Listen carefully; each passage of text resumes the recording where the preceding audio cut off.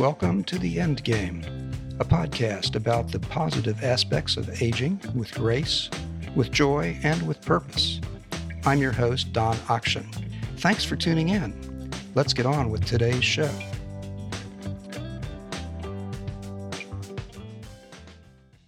Welcome to the first gathering of the Council of Elders, a group of wise-ass, highly opinionated adults who have agreed to share their insights on positive aging with each other and with you. I'm Don Akshin. I'll be the ringmaster for today's circus, and I'll ask each of our panelists to introduce themselves and say a little bit about their life experiences, starting with Charles Ramelkamp. Hello, my name is Charles Ramelkamp, and I'm 69 years old, 69 and a half, and I have been retired since about 2014. I worked for many years as a technical writer, information specialist at Social Security Administration and other things too. And I'm a poet, and I will be actually reading a poem that is germane to this subject, I think, and that's why I have selected it. Great, thanks. Susie? My name is Susie Kaufman. I live in the Berkshires in Western Massachusetts. I'm 76, which seems amazing to me. I am a retired hospice chaplain, so I spent some number of years very engaged on a close personal level with people who were at the end of their lives and older people and sick people. And I bring that to my current work, which is basically writing, and I'm writing on Substack as is Don. And my newsletter is called 70 Something, and the tagline is Memory, Aging and Amazement, and the Inner Life. Good stuff. And Kit? Nice. I'm Kit Cassingham. I live in Southwest Colorado, and I specify that because I'm on the side of the state where very few people live.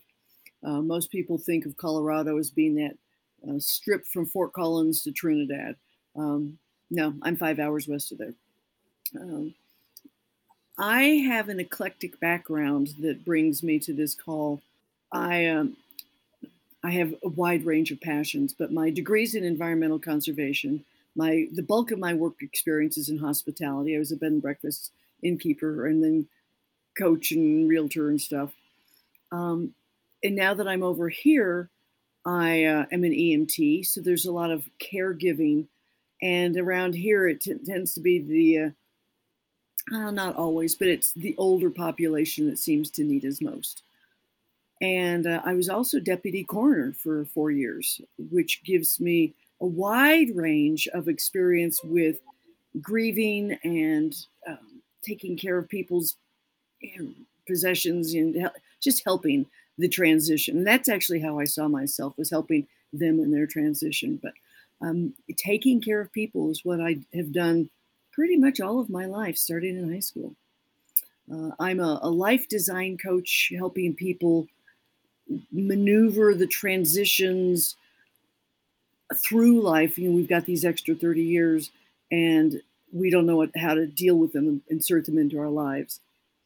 So that's my job, is to help you redesign your life and learn to celebrate these new aspects. But positive aging and longevity are what I'm focusing on. Fantastic. Thank you all. And to start things off, I wanted to talk a little bit about how the media see us.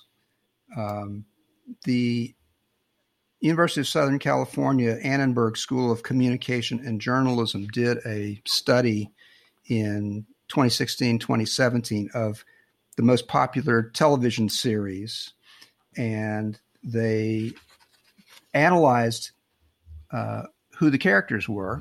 And, well, what do you know? Adults 60 and older represented less than 10% of the speaking characters, and seniors were slightly less than 8% of the regular characters.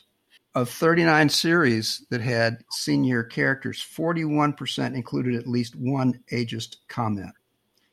Lots of demeaning language, lots of self-deprecating remarks by older characters, lots of wisecracks about wrinkled skin, and references to failing memories.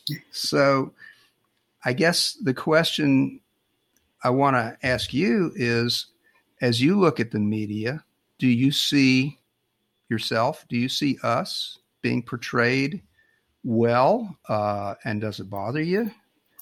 Do you have strong feelings about what you see and the ageist views that they seem to represent?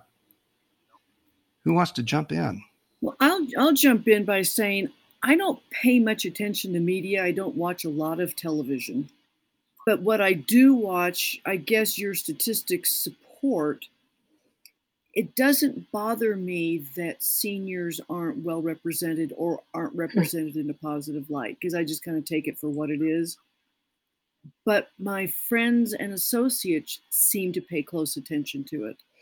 When I have 50 and 55-year-old friends moan about how old they are, I just cringe. I believe that they are buying into what the media is showing them and all of us. And they're taking it seriously and thinking, oh, well, I'm not 30 anymore, so I must be old. And then they get my wagging finger and saying, we don't talk like that around here. So that's all for me for the moment. But I want to hear what Charles and Susie have to say, though. When you asked us this question, Don, I immediately thought of it as homework and, knuckled down to see what I could come up with. And like Kit, I don't have a lot of examples to draw from popular entertainment, but two shows came to mind because they're both what I would call high-end shows with very, very renowned performers in them. And the first is the Kaminsky Method with Michael Douglas and Alan Arkin on the male side, and then on the female side, I can't remember, is it Frankie and Grace or Grace and Frankie, whatever, the one with Jane Fonda and Lily Tomlin. And both of those shows, even though they're, very well written in the Hollywood kind of way, the way that people are, the jokes that are generated by those scripts seem to, there's a lot of bathroom humor, there's a lot of sexual dysfunction humor, it's sort of a low bar of what might be amusing and witty that a 70-year-old performer could offer. So that was one of the two things that came to me. I'll save the other one for later on. It just so happens, Susie, that those are the two series that I've watched myself. I don't watch a lot. I thought, well, the Michael Douglas with his prostate, that running joke is a little bit gets old. A little old. Fonda, well, she kind of is very sexy for somebody who's supposed to be pushing 80. I don't know, but we'll skip that, I think. But I watch a lot of what I do watch. I watch MSNBC news programs, and of course, the news programs, their commercials are all aimed at older people and medical drugs kinds of things. There's one for Prevagen, which is a memory enhancer that I think it's quack. I'm pretty sure it's completely fraudulent. I think it's made up totally of vitamin D3, but they talk about how they suddenly are remembering things and they want to give back to the community. And I don't know, I'm a little bit skeptical of all that. But then the other ones, all the other drugs, have millions of don't do this if this drug may kill you, but or if you have heart, all the disclaimers. Other than that, my poem that I wanted to read actually kind of addresses this. It's called Averting Calamity. In the subject line of the email, I wrote, "I've fallen down and I can't get up, having just seen a commercial for one of those emergency notification services for elderly people living alone. So an alert button like a dog collar around the neck. Flimsy acting, a woman reclining like an odalisque in a tub, as if enjoying a bubble bath. A man lying on the ground, very preppy, in a cardigan and chinos, head propped in his palm, elbow on the grass, both speaking to the camera as if reading from a teleprompter, neither looking particularly in pain. I meant to send the email to myself, a reminder to write a poem about my mom at the age of 92, falling off the toilet, breaking her hip. She'd lived alone for 15 years since my father died, 1,000 miles away from where I lived. She called her caregiver, Sammy, who later described her agony to me when he drove her to the emergency room. When I tried to insert my email address from the address book, I clicked the rabbi's email instead, Rav Daniel, right below mine. I noticed my error 5 minutes later, quickly sent an explanation beginning, "Oops." The rabbi wrote back, "Glad to hear you're okay." So that was the calamity I was averting. But, these are the kinds of commercials you see, and they aren't really convincing. Don and I are in a wise aging group, and we saw a movie that involved elderly people in a nursing home. And Don observed that there are no people in walkers in these things. They're all pretty healthy. They're like they're at a country club or something. So the walkers are all in the background, and that's kind of what these commercials are like. But I don't suppose that anybody would really want to see a commercial of somebody really sort of gasping in pain. But well, on the one hand, this is sort of how I feel about the Jane Fonda series. I mean, on the one hand, you want to stand up and cheer that Jane Fonda in her 70s or early 80s and Lily Tomlin can be leads in a series. Hooray. There goes that, you got to be young and beautiful. But on the other hand, it still does play to stereotypes. And the thing about the movie, which I'm trying to remember the name of, but unfortunately I can't come up with it right now. Queen Bees. That was it. Queen Bees. Yeah. On the one hand, you say, great, they're showing old people as being, standing and walking and doing all these kinds of things. And on the other, you say, but they're supposed to be in an assisted living facility, and everybody's ambulatory, and there's nothing.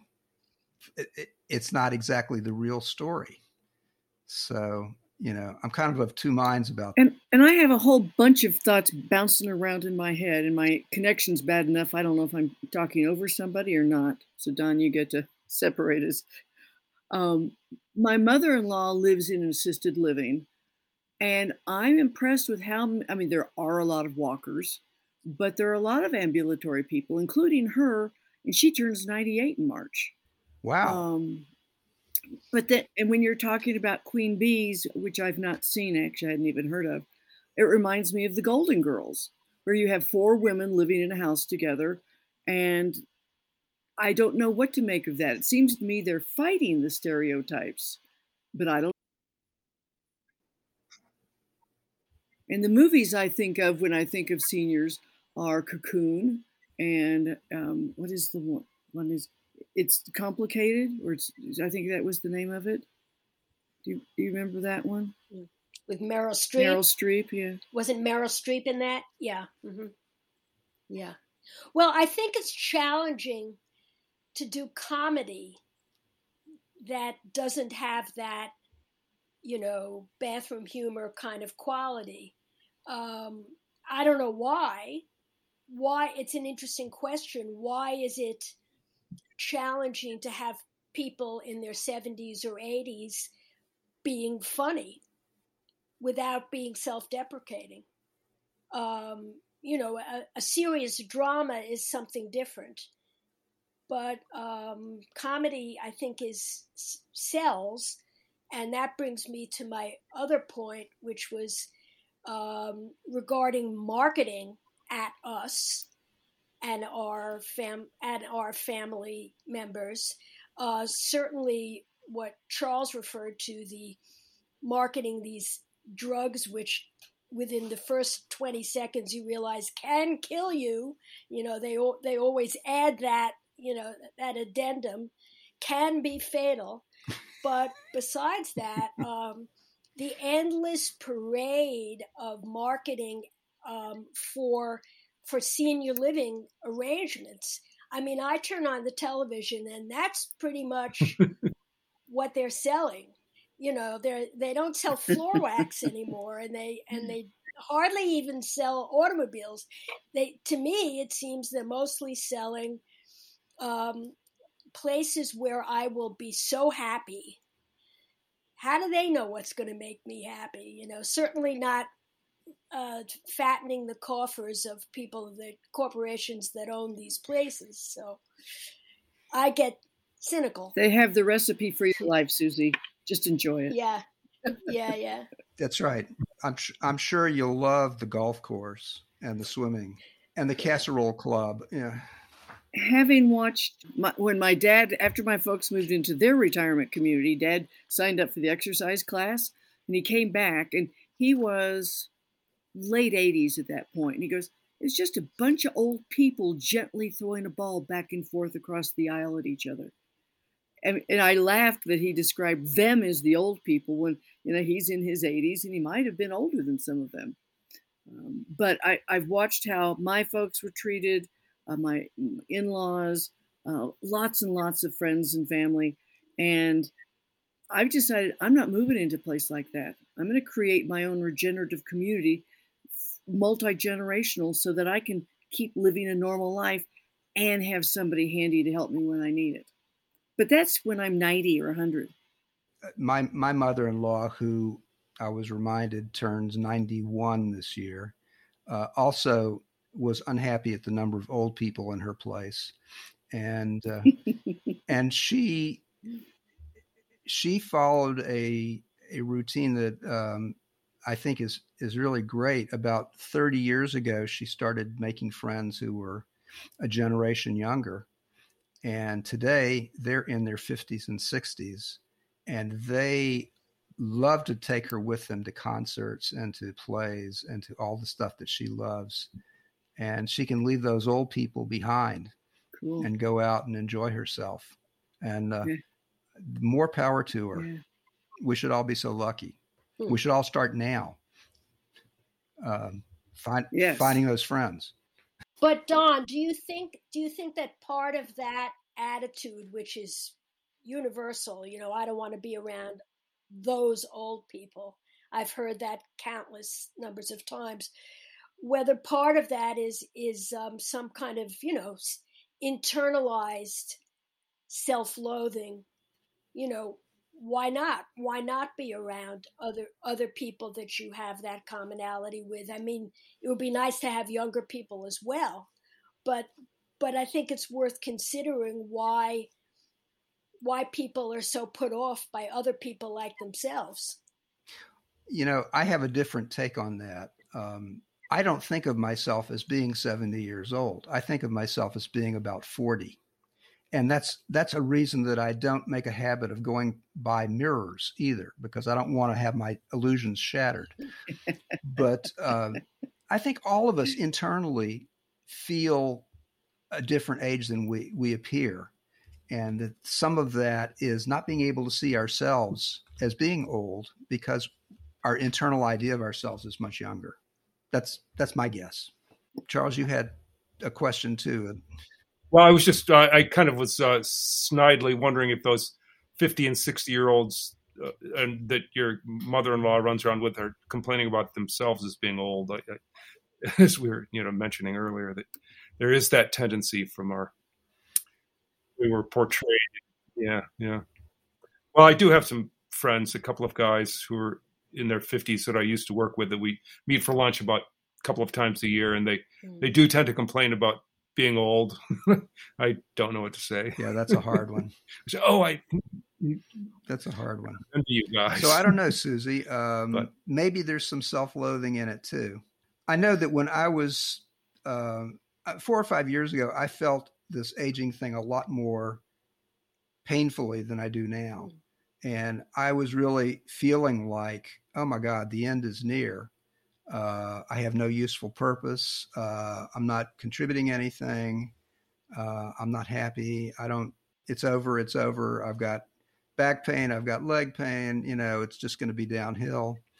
And I don't know what happened, but somebody whooped me upside of the head, and I got better and said, "Oh yeah, well, if I'm gonna be alive for however many more years, there's no point in belly aching about it. So enjoy it." And I think that's where most of us are at this point. Hopefully, at least on this call.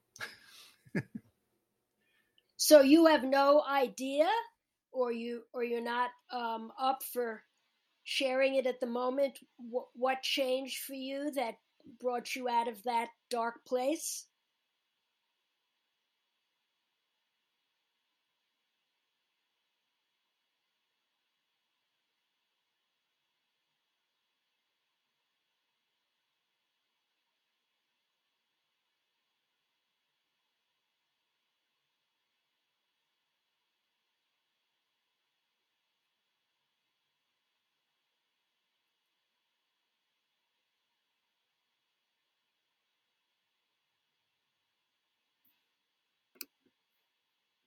Well, it was probably therapy, but I can't really remember. But I think it was probably. I joined a writing group with a writing coach that was online, and she combined some meditation exercises and some spirituality things with working on creative processes, and that just kind of opened up some new channels for me. So I give that a lot of credit. But it's certainly easy to fall into that "oh woe is me" kind of thing. And again, as one of you said before, the media kind of encourages it in a way. It sort of tells us, "Oh well, 60 and out. You're over the hill." I realized I didn't tell you guys I'm 67, and I don't think about my age. So all these ads to seniors aren't talking to me. I mean, it just doesn't occur to me. And up until we had COVID vaccines, I didn't get flu shots. And my husband he was so upset with me. My chief paramedic would, "Oh, you must, because it's for, you're that age, you need extra protection." And then I recite an old ad or counsel of, it's for the very young, the very old, and those with compromised immune systems. And I don't fit into any of those categories. I don't get the flu. Why do I need to take a shot that keeps me from getting something I don't get? So my husband was surprised when I got my COVID vaccine. I said, "I'm doing this as much to protect everyone else as myself. But I've seen what COVID is like, and I don't want that." So age is a mindset. And so, Don, when you said that you think we see ourselves younger, I don't think about age. So where does that leave me? Where does that put me? Am I so, this is a bad joke. Am I so old I can't remember I'm not young anymore? No. Well, I think you're where we would all like to be. Not so conscious of age and just enjoying ourselves, and taking life as it comes. I think that's our aspiration. Speaking for myself, that's my aspiration. I try not to think about age except when I get my Social Security check, and then I rejoice. I like the discounts I get at the movie theater when I went to movie theaters. And you were talking about TV programs. I do watch reruns of Grey's Anatomy, and I've realized Shonda Rhimes has done a very nice job of bringing up all the isms, their racism issues and ageism, and they fight and struggle with it. And you see them learning and teaching themselves and those of us watching.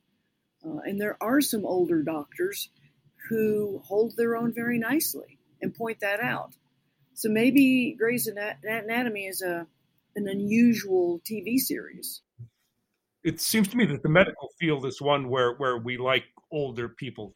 Oh, it's a young doctor. What does he know? Right. I wanted to say in response to, or as influenced by what Kit said, and I don't know whether this is because I'm a little older, but I actually, rather than being in a place where we don't think about our age, it's kind of not a factor, like not thinking about being a woman or not thinking about being an American or whatever other designations you might carry. I prefer a mindset where it's understood that different periods in life carry with them different knowledge, different wisdom, different experiences, different things that can be offered to others. I mean, certainly children are different, adolescents are different. You know, they have something going on in their lives, and why can't it be said that we as older people also have something going on that is worth thinking about and worth sharing? So I'm more in that place than in the I never think about it place. And Susie, let me ask you this. Do you feel like there's a certain way of thinking that you're doing more of now that's different, or things that the kind of things that you think about that are different? Well, sort of. I mean, I've always been an interior person, a spiritually inclined person, so it's not a huge departure for me that now that's sort of all I do. But it's developed, it's developed over the course of time so that I'm more myself, in fact. I would say an answer to that question. That's an interesting way of looking at it. I have read that in general, human beings, as they get older, tend to spend more of their thinking on spiritual matters as a rule and less on making it or surviving or that sort of thing. So you're right in the mainstream there, except that you had a head start. You were thinking about those things already. Well, and Susie, I don't know that our two approaches have to be mutually exclusive. I agree with everything you say. And in fact, that's kind of what my coaching is about, is what are you going to do with this extra time you're allotted that we're all in? How do you take your stand, make your impact on the world, or live your life on your own terms? But to me, it doesn't matter if I'm 40 years old or 90 years old. No. As long as everything's working. And I do know young people whose parts aren't working, And I look at my 98-year-old mother-in-law. The only thing that's looking old on her is her mind. And she'll ask 3 times in a 5-minute conversation if we're going anywhere. Are you in the car? Nope, we're not. But I mean, she's less gray than I am. It's amazing. I was thinking that there's some young fellows who are repairing our roof right now. And it's sort of like, I think of myself as this sort of young guy who just doesn't work, and I like, rather than a retiree, I open up the door and they seem to treat me deferentially as a guy who, So I think a lot of the times, I remember when I was in college or in graduate school and how young the undergraduates seemed where I was living in this apartment house. It's all sort of a relative thing. And of course, we were all very young. We were all 23, 24, 18. But I guess it's sort of compared to what? Old compared to what? I don't know. Hopefully I'll be around much longer. Well, when I was in first grade, my first grade teacher was really, really old, and her son was in high school. And so how old are you when your kids are in high school? Not very old. Yeah. But to a first grader, 5-year-old, ancient history. So it is all relative, Charles. I was thinking that in like some cultures, the Chinese, say, and Indian, that where the sannyasin goes off, and these people they revere and respect are older people in the United States, at least in the media, portrayed as doddering and foolish and comical, or is that just for television? I'm not really sure. We do talk about our reverse values, our adoration of youth culture. I don't know if that's true or if that's also just a symptom of advertising. I'm not really sure. I always revered my elderly relatives. In fact, I could never bring myself to call Uncle Harold. I had to call him Uncle Harold. Well, my nephews call me Aunt Kit, and I get even by calling them Nephew Corey and Nephew Austin. So, I was going to say that from my experience, I certainly don't feel very revered, but maybe that's just a perception. Maybe I have to get a lot older to be revered. What would that be? What would that look like to be revered? That's a great question. Maybe when I make a suggestion, they would listen. That would be something. Even if they only listen and still do what they want. But yes. Listen. Yes.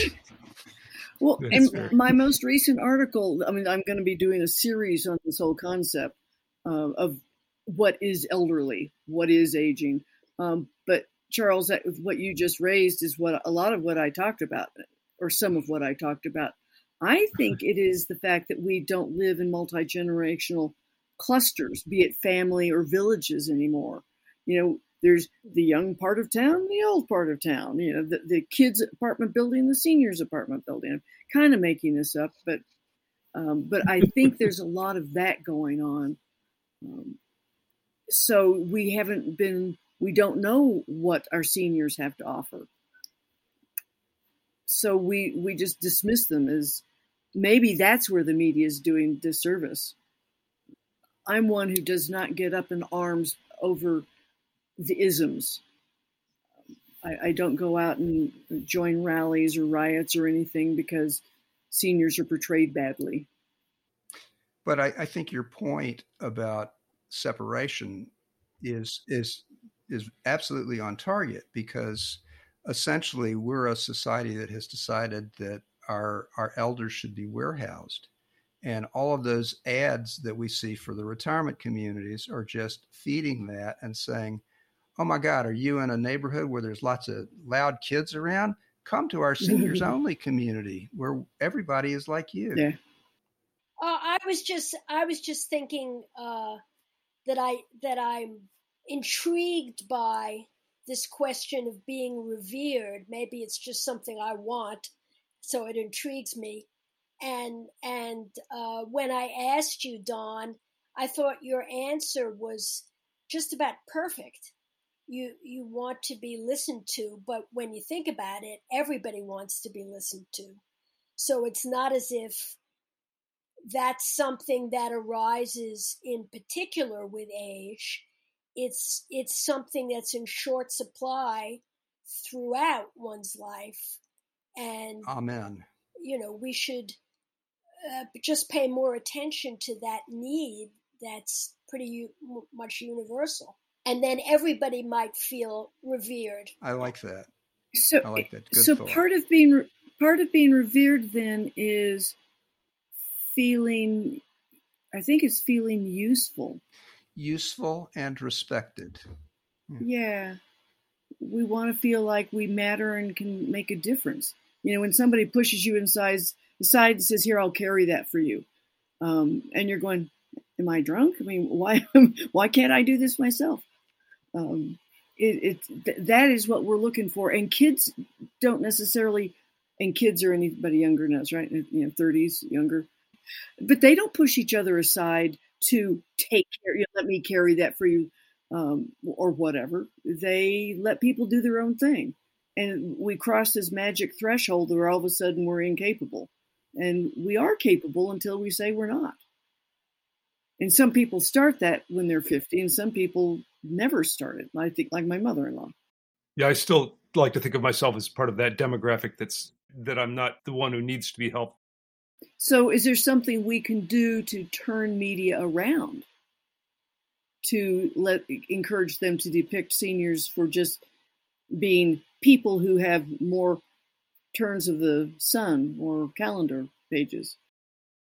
I think there are several organizations that are trying to do more of that. I know that Ashton Applewhite has got a group that pursues this pretty avidly, and she's an activist. She mans the picket lines and gets out there. Well, my husband, who's 5 years younger than I am, subscribed to AARP. I refused to because I thought that was for old people, and he decided he wanted to take advantage of it. But they do seem to be doing a good job. I flipped through the most recent issue of elevating seniors, depicting them as happy, capable, and talking about the things that people try to do to trick them into giving away their money and everything. But how many people outside of a few seniors read that? How do we get that concept elsewhere? That is true. And yet, if you look at AARP magazine, the ads are for retirement communities and senior phones. And I'm still not sure whether I should be insulted by senior phones or not. They have the ones that have buttons the size of nickels, so that you can't miss big numbers, so that you can punch them all. And they're connected to your medical alert button so that, you can fall and be able to get up. So I don't know. Yeah, a lot of medical alert ads in this one. And then there's the Barker Lounger that helps you sleep or get out of your chair. So yeah, I mean, they're not necessarily teaching us how to live independently. Like, I would love to see, and they may have had it last month, an article on why regular frequent movement is important to your longevity and to your daily health. I learned this when my dad died of pneumonia, that I happened to be staying with some paramedics, and they said, I had lunch with a doctor and staying with paramedics, and between them I learned that we all know that our lungs are pumps for our lymph system, and when you're bedridden, they make you blow into a little device and keep the bulb floating. That's one of your lymph pumps. The other one is the soles of your feet. So the action of moving, walking, pumps your lymph system. And of course, when you walk, you also get your lungs going. But that combined effort keeps the lymph going, and the lymph takes the trash out from all your body parts. So how many people know that? I mean, that was 3.5 years ago, Dad died. So I was 60-something before I ever heard that. We should be teaching kids that. So I would love to see more of that kind of stuff. So.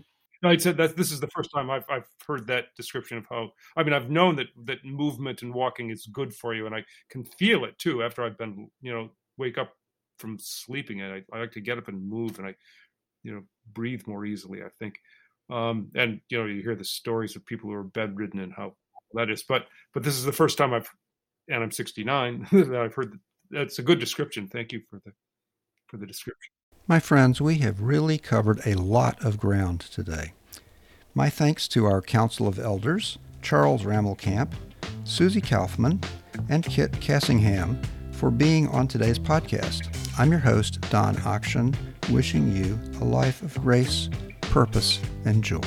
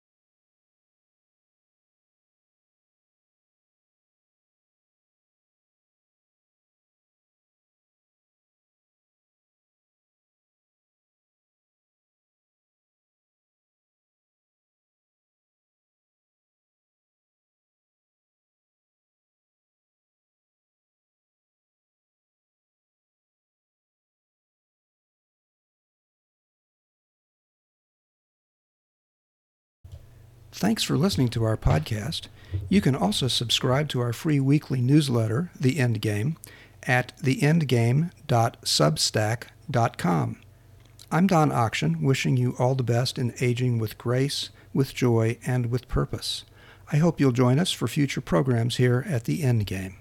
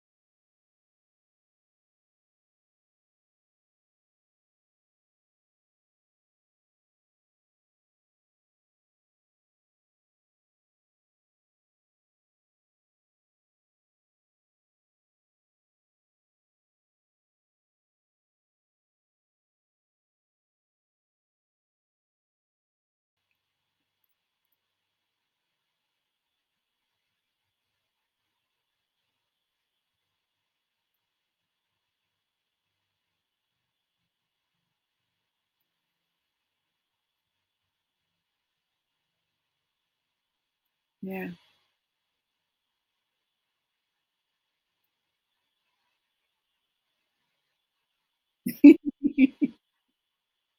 Yeah. Well, Mark Hyman has a podcast on lymph this week. Oh, Don left us. Um, that if you like podcasts and stuff, Mark Hyman's got it. I just started listening to it an hour ago. I'll listen to it later, but valuable information about why we want to keep the lymph moving. So well, I'm going to ask.